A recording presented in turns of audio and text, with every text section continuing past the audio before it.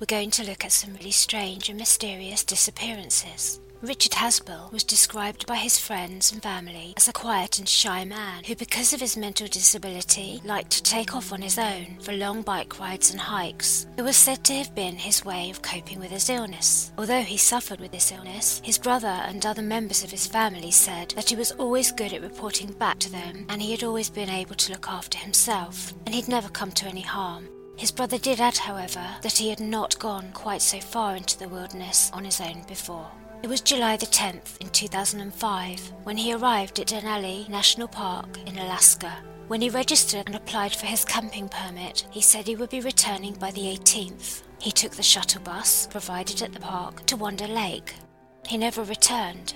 A search began for him, including both ground and air search efforts, in a landscape of rugged wilderness. 2 days into the search, a pilot saw his tent near the peak at an elevation of just over 4,000 feet, 5 miles northeast of the lake. The pilot had been out looking for a plane that had crashed. The following day, the rangers flew to the spot where his tent had been seen. It was confirmed to have been his, along with the bear-resistant food canister.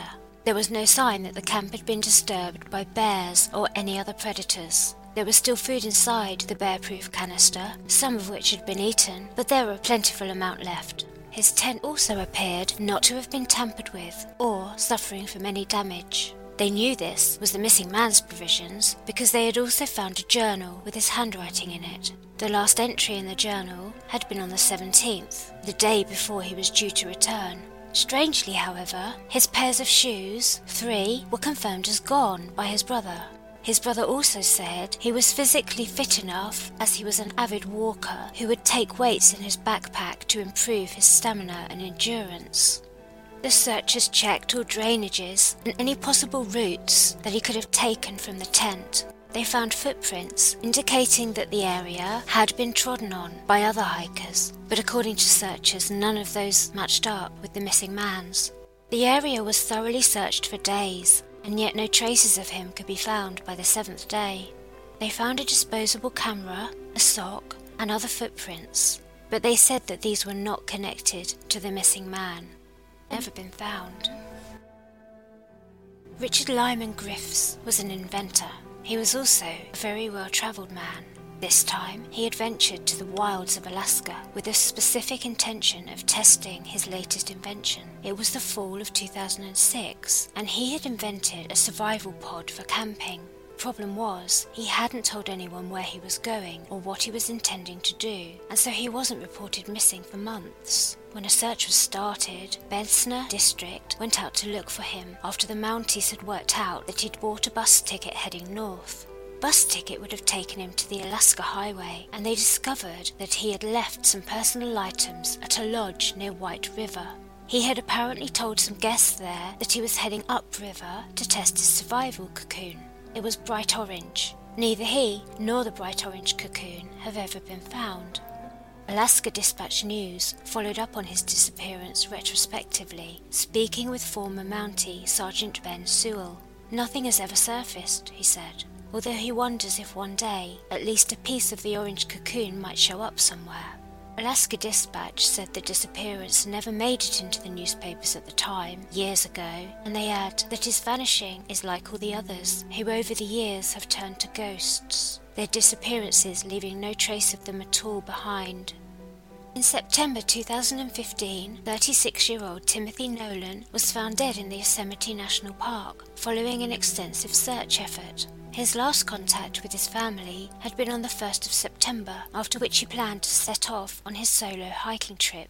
He didn't return from his 5-day trip, and his family alerted the authorities. National Park spokesman Scott Gediman described the search for him utilizing search and rescue teams and dogs, as well as aerial searches. Posters with his details had also been distributed and displayed. Mariposa Gazette described the search as extensive, ever since he had been reported missing. The Sierra Sun-Times said it was actually park visitors who later came across his body. Strangely, his body was found later on a well-travelled trail in the High Sierra Cap Loop. This was the same area that had been previously extensively searched. Investigators, after the discovery of his body, were, quote, working to determine the cause of death, according to a park spokesman.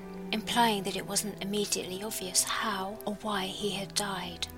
According to local news journal The Fresno Bee, this was the third man to be found dead in the national park that month. 28-year-old Christopher Sylvia had set out on a lone hike over several days along the Pacific Crest Trail, California. It was February 2015. The day after he set out, he phoned his roommate to ask him to come and collect him the following day at a Buddhist temple in San Diego County. His roommate agreed that he would meet him there, but when he arrived there the next day and waited, Christopher never showed up. The newspaper reports state that his friend believed he must have continued on hiking after changing his mind about being picked up, and that perhaps his cell phone was out of range and he couldn't call his friend to let him know. However, when he failed to make it to his final destination either, and his friend still couldn't get hold of him on the phone, that's when the concern for him really set in. A search was initiated, and quite quickly some of his hiking gear was located along the trail, not far from the agreed pickup point at the temple. However, despite a continued and extensive search, there were no signs of the man himself. Some hikers also found his sleeping bag and his backpack. 13 miles off the highway, his ID was found. He was described as an experienced hiker, and the newspaper reports described his hiking trail as a well-travelled and well-populated route, one that was safe for solo hikers. It was not described as completely remote, nor a very difficult or risky hike, and although it was rugged in parts, it was not heavily forested. Despite an extensive search for him, however, no trace of him was found. The sheriff and search and rescue efforts were called off after an extended search for him had taken place over a number of days, which turned into 2 weeks. A spokesman for the San Diego County Sheriff's Department told reporters, "It's now been 2 weeks since he was heard from, and we are still running any leads." His mother, Mrs. Nancy Sylvia, said her son had gone on the hike not long after breaking up with his girlfriend and wanting to clear his head, but she didn't say he was in any way suicidal, and besides which, if he had been, where was his body?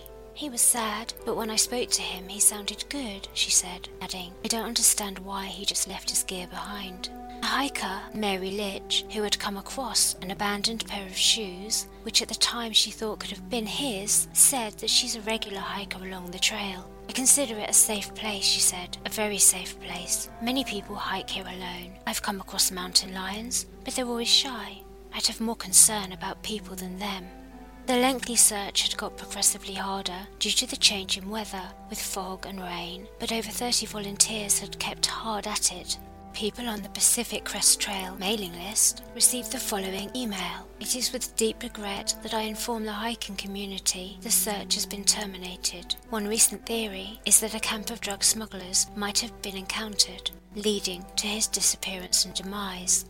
There are other possible theories being under consideration by LE. The writer of this email did not, however, state what those other theories might have been, and the mystery still remains as to what could have happened to the missing man. In September 2015, officials from Skamania County called off their search for a man who had last been seen over a month earlier. County Sheriff spokesman David Brown said that their search for Austin Oldfield had proved fruitless. 2 hunters had seen him last, and they said that he had told them he was lost. They offered to show him the way, but they say that as they were doing so, he took off running in the opposite direction. At the time, he had no shoes on. The hunters found this very bizarre. The missing man had been on a planned, lone, 2-week trip, sending a text to his girlfriend on September the 17th of 2015, this being his last known communication. Coming from Kentucky, he had set out for Gifford-Pinchot National Forest to go camping and hiking. 2 days later, he was reported missing after he failed to phone his relatives as he had said he would. His car was located at the campsite, and the 2 hunters had seen him close to Lone Butte, approximately 1 mile from his campsite. When searchers began to look for him, they found his campsite, but no sign of him. At this point, there were over 50 people searching for him, along with canines. Some searchers rappelled down the crevices. As the days passed, more people joined in the search, and his sister and her husband came to look for him. According to his sister, he had carefully planned the trip months in advance. She said that he had been in good spirits prior to his trip, had been visiting friends along the way before he entered the national park, and had been looking forward to the trip for months. She feels that far from any suicidal inclinations, he had been taking the trip for a sense of renewal and fresh starts after having quit smoking and drinking some months before this, and was now drinking health drinks instead. He also had a daughter, which his family say he would never have left behind forever, and he would have stayed in contact with her throughout the trip. Despite the busy period in which he went into the national forest, with lots of hunters and hikers and campers, no one else came forward to say they had seen him. His sister thinks that this is the strangest thing about it. In July 2013, the Riga family from Oklahoma were on vacation in Ecuador. The family decided to take a short hike from their hotel along a scenic trail. At some point along the hike, the two boys ran on ahead, but only one of them returned. The elder son, it seemed, had disappeared into thin air. The boys were close to each other on the hike, separated only momentarily when the elder vanished. The really strange thing about it is, his father told newspapers, that whatever happened to him was in the space of a few minutes. We were right behind him. You couldn't get lost. The whole of the trail is visible. If he was hurt, he would have been seen. Searchers couldn't seem to locate the boys' tracks, and indeed, they stated that they didn't detect any other tracks in the boys' vicinity either. No one heard him shout or scream, no sounds of any thrashing in the undergrowth, or of a fall. There was no blood, there was no scent. The army troops were called in, and the soldiers rappelled down the ravines. Tracker dogs went through the dense vegetation. Firefighters came, and volunteers from the village below joined in as well. Some have suggested, given that they could not find a body in the ravines, and that they couldn't detect his scent, that the most logical thing that could have happened was that he was suddenly lifted from the ground by something. It's as though he was disappeared somehow into invisibility. I could see I was there. I don't know why they couldn't find him. He would have been seen. I cannot come up with a scenario that makes any sense. Nothing makes sense, said his father. In July 2006, student Aju Iroga was standing alone on a country road just by Lake Superior, having stormed off site of a tree planting project. He'd been told to redo the trees he'd just planted, and he was angry. He'd already redone his work once, and now he was exhausted. Stuck there, in the middle of the forest, several kilometres from the company base, he'd been told that if he was quitting, he'd have to wait for the team to finish, and then he would be taken back to the base to get his belongings and leave. Well, he waited there for nearly 4 hours, just standing, and he was last noticed there at about 3:45 in the afternoon. At 6 p.m, when the team finished, he'd disappeared. Concerned, the supervisors and team looked around for him, 2 of them even staying there overnight in case he turned up. The police officers arrived at about 11 p.m, but they said it was probably too dark to do a proper search. At dawn, the search began, with helicopters and canine units to pick up the student's trail. However, the dogs could find no scent of him. The police's original theory was that he'd decided to walk through the wilderness back to the camp. They had nothing else to go on, but no footprints or scent to track either. He was never seen again. At one stage, the Ontario police suggested that because he was a fit young man, he may have run across an access road and then run the length of 60 kilometres to the Trans-Canada Highway, where he would have hitched a ride. Well, despite how fit he was, it seems a highly unlikely theory.